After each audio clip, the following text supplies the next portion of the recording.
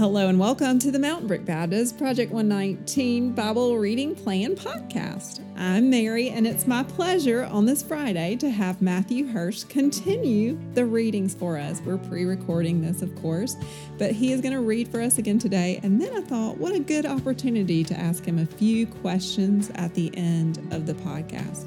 Thank you, Matthew, for continuing to read for us. My pleasure, Mary, and thank you again for having me. Today we'll start in Mark chapter 3. Again, he entered the synagogue, and a man was there with a withered hand. And they watched Jesus to see whether he would heal him on the Sabbath, so that they might accuse him. And he said to the man with the withered hand, "Come here." And he said to them, "Is it lawful on the Sabbath to do good or to do harm, to save life or to kill?" But they were silent. And he looked around at them with anger, grieved at their hardness of heart, and said to the man, "Stretch out your hand." He stretched it out, and his hand was restored. The Pharisees went out and immediately held counsel with the Herodians against him, how to destroy him. Jesus withdrew with his disciples to the sea, and a great crowd followed, from Galilee and Judea, and Jerusalem and Idumea, and from beyond the Jordan, and from around Tyre and Sidon. When the great crowd heard all that he was doing, they came to him. And he told his disciples to have a boat ready for him because of the crowd, lest they crush him. For he had healed many, so that all who had diseases pressed around him to touch him. And whenever the unclean spirits saw him, they fell down before him and cried out, "You are the Son of God." And he strictly ordered them not to make him known. And he went up on the mountain and called to him those whom he desired, and they came to him. And he appointed 12, whom he also named apostles, so that they might be with him, and he might send them out to preach, and have authority to cast out demons. He appointed the 12, Simon, to whom he gave the name Peter, James, the son of Zebedee, and John, the brother of James, to whom he gave the name Boanerges, that is, sons of thunder, Andrew and Philip, and Bartholomew and Matthew, and Thomas, and James the son of Alphaeus, and Thaddeus, and Simon the Zealot, and Judas Iscariot, who betrayed him. Jesus' calling of the apostles is a really cool moment for me. I really enjoy history, and there are some moments in history where I can close my eyes and in my mind's eye think about what it would like to have been there. And in Scripture, this is one of those moments for me when Jesus calls the apostles. I think it's just a really cool marker in the Scriptures. And we can trace our faith to his calling of these apostles. We all have our faith journey, just like our genealogy, back to Jesus' calling of these apostles and how they shared his good news and cast out demons comes directly to us. I think that's such a neat moment, and that we can delineate our faith all the way back to this moment. If you will, turn with me now to the Psalms. We'll be reading Psalm 67. May God be gracious to us and bless us, and make his face to shine upon us, that your way may be known on earth, your saving power among all nations. Let the peoples praise you, O God. Let all the peoples praise you. Let the nations be glad and sing for joy, for you judge the peoples with equity and guide nations upon the earth. Let the peoples praise you, O God. Let all the peoples praise you. The earth has yielded its increase. God, our God, shall bless us. God shall bless us. Let all the ends of the earth fear him. This psalm and some of the other psalms that we've been reading recently casts a lot of hope and confidence in me, especially in the current state of our world. There's so many conflicts going on around the globe, and we can remember that God is sovereign, and the most important thing is his saving power among all the nations, regardless of conflict that's going on and any uncertainty that's going on around our world, around our globe. there is one certain thing, and that is the Lord and his saving power. And that is so hopeful for me. Thank you so much, Matthew, for reading and for making a little commentary on the passage. I appreciate you so much. I want to hear, do you have a favorite book of the Bible or passage that you might share with us? Oh, that's really difficult. I was talking with a couple of friends the other day, and there are two that really stand out to me right now, and one's an Old Testament book and one's a New Testament book, and it's Ecclesiastes and James. You know, the wisdom texts are so good and so helpful, and you would think maybe even discouraging a little bit, but it's really encouraging to realize there's nothing new under the sun, and that even our troubles, it's not new to God. And then you pair that with James and talk about taking joy in our trials and how it creates the perseverance of our faith. And I kind of joked with a friend of mine recently that if you pair those two together, that's kind of God's not so secret blueprint for sanctification, is putting that wisdom text with taking joy in our trials. And that's really helps us. I don't want to call it the secret of life. That sounds very silly. But like I say, I think it's God's not so secret blueprint for sanctification. Matt, I was looking back, and you were on the podcast on July 9th of 2021, but a lot has happened in your life since then. Tell me a little bit more about the addition of another child in your family and maybe work transitions, things like that. Yeah, Mary, a lot has happened in, I guess that's 2.5 years almost since that recording and this recording. First, I would say, if anybody wants to volunteer to read on the podcast, they should, because if you're rehashing people, you're getting folks back around. If anybody's not done it, that's a member of Mountain Brook Baptist Church and you're interested, please talk to Mary. It's really fun. Again, thank you again for having me. It's really a joy to do it. A lot's happened in life recently. I'm still with the same company, but I've had a role change since then. So I was working directly with customers, being a customer-facing representative at a regional bank here based in town, and doing more analyst-type work now with them, and it's been a good change. It's helped fit our family and our lifestyle here recently, because I had an infant daughter, I guess, the last time that I recorded, and now she is about to be 3, Eliza Ruth. And we have, as I'm recording this, a 3-month-old son, Theodore. And they are a joy. Tell me a little bit about what Eliza Ruth is into, or what milestones she's experiencing right now. Oh, goodness. Well, we love Bluey. Bluey is great. If you listen to the last time I recorded the podcast, Mary asked me about history and loving history and national parks, and now our time is devoted with Bluey and Muppet Babies. So, and I wouldn't have it any other way. It's wonderful. Probably my favorite times are our nightly routine after dinner. We, if the sun is out, take a walk. We get back home, watch a couple of episodes of Bluey. She's sitting in my lap the whole time. And then we start our nighttime routine with our kids. And I love that. It's just some of my favorite times. Tell me a little bit about Theo. As we're recording this, he is a little over 3 months old. So his personality's just starting to come out a little bit. He's very smiley.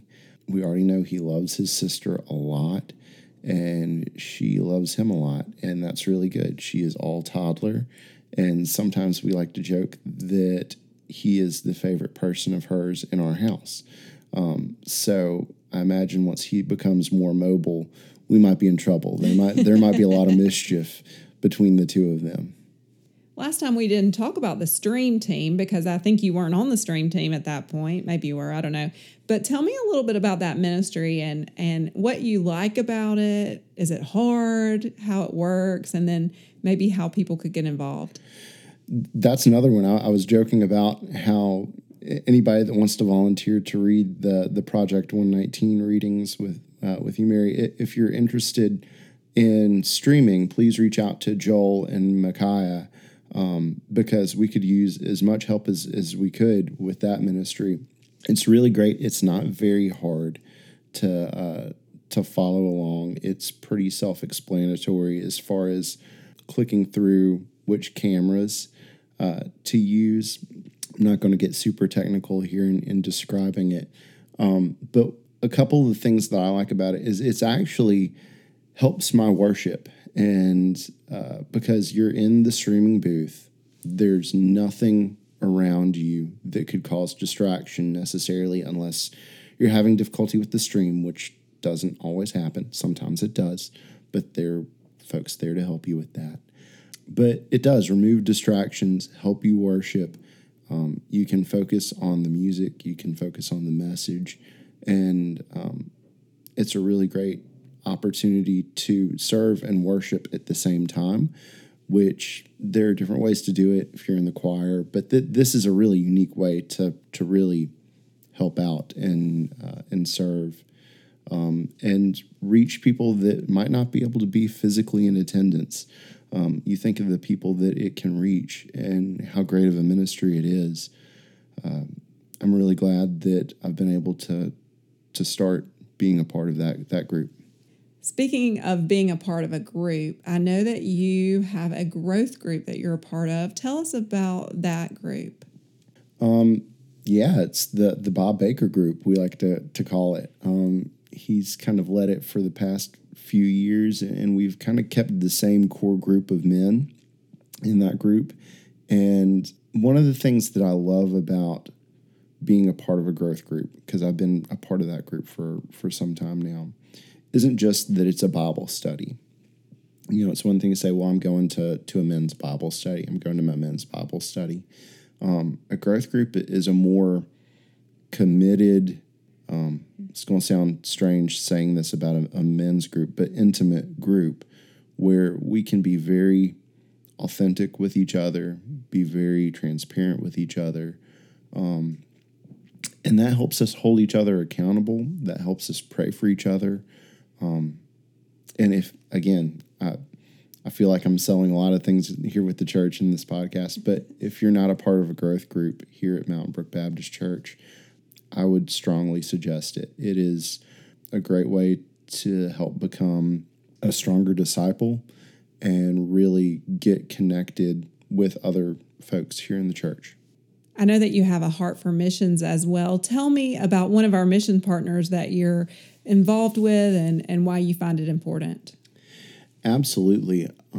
I have recently been helping Miss Jo Wills with the Sowing Seeds of Hope ministry. And if you're not familiar with that ministry, you might hear it referred to as our Perry County ministry. Perry County is a very special place for me. When you think of how we're called to go to Judea, Samaria, and the ends of the earth, sometimes we think about Mountain Brook in the Birmingham area as Judea. We think about going to the ends of the earth and some of the mission trips that we do internationally. But serving here in our state that might not be extremely close is still extremely important. And Perry County is really a special place to me because my grandfather served as a bivocational preacher, minister in Perry County. It is a poorer part of our state. There's a lot of needs and a lot of opportunity for us to love those people in that part of the state. What is one way that we as a congregation can be involved in this ministry? Well, there are several ways. You'll see more than likely when we do our Thanksgiving lunch, our congregation-wide Thanksgiving lunch, there'll be an opportunity to pick up a shoebox to basically have a Christmas gift for people that need Christmas gifts, kids that need Christmas gifts in that part of our state. If you'd like to help out we'll be taking some Thanksgiving holiday type food down to Marion, which is in Perry County, to the Sowing Seeds of Hope Center. I know that some of the needs are like pie filling, cranberry sauce, any sort of like non-perishable canned food that might fit a holiday type of meal. We'll be taking those down to Perry County to fill holiday bags for people to be able to make their holiday meal. And they might not get to have a big warm meal all the time, but this gives them an opportunity to do it over the holidays. So if you'd like to help out, feel free to bring by something like that to the church office, or you can reach out to me or Miss Jo Wills, and feel free to ride down with us and help load some brown paper bags, grocery sacks, with some holiday food for the people of Perry County. Thank you, Matthew, for serving in so many ways. I want to do a few get-to-know-you questions. Are you more of a mountains guy or a beach guy? Boy, that's maybe changed over the past few years. I like both. That's the thing. I used to be hardcore mountains guy, but I have an aunt that recently moved to the beach, so we have a free place to stay at the beach now, which is great. I am still a history nerd, so anywhere there's a historic site, I am all in. So if we go to the mountains, which is where Amy is from, there's some Revolutionary War battlefields near there, where you're from, Mary. Yes. Cowpens. Battle of Cowpens. That Look is it up. one of my favorite historic places to visit is Cowpens Battlefield. And then my aunt lives near Fort Pickens in Florida, near Pensacola. So as long as I have a place to go like that to really scratch that history itch, I'm good with either the mountains or the beach. They're both a lot of fun and have a lot to offer.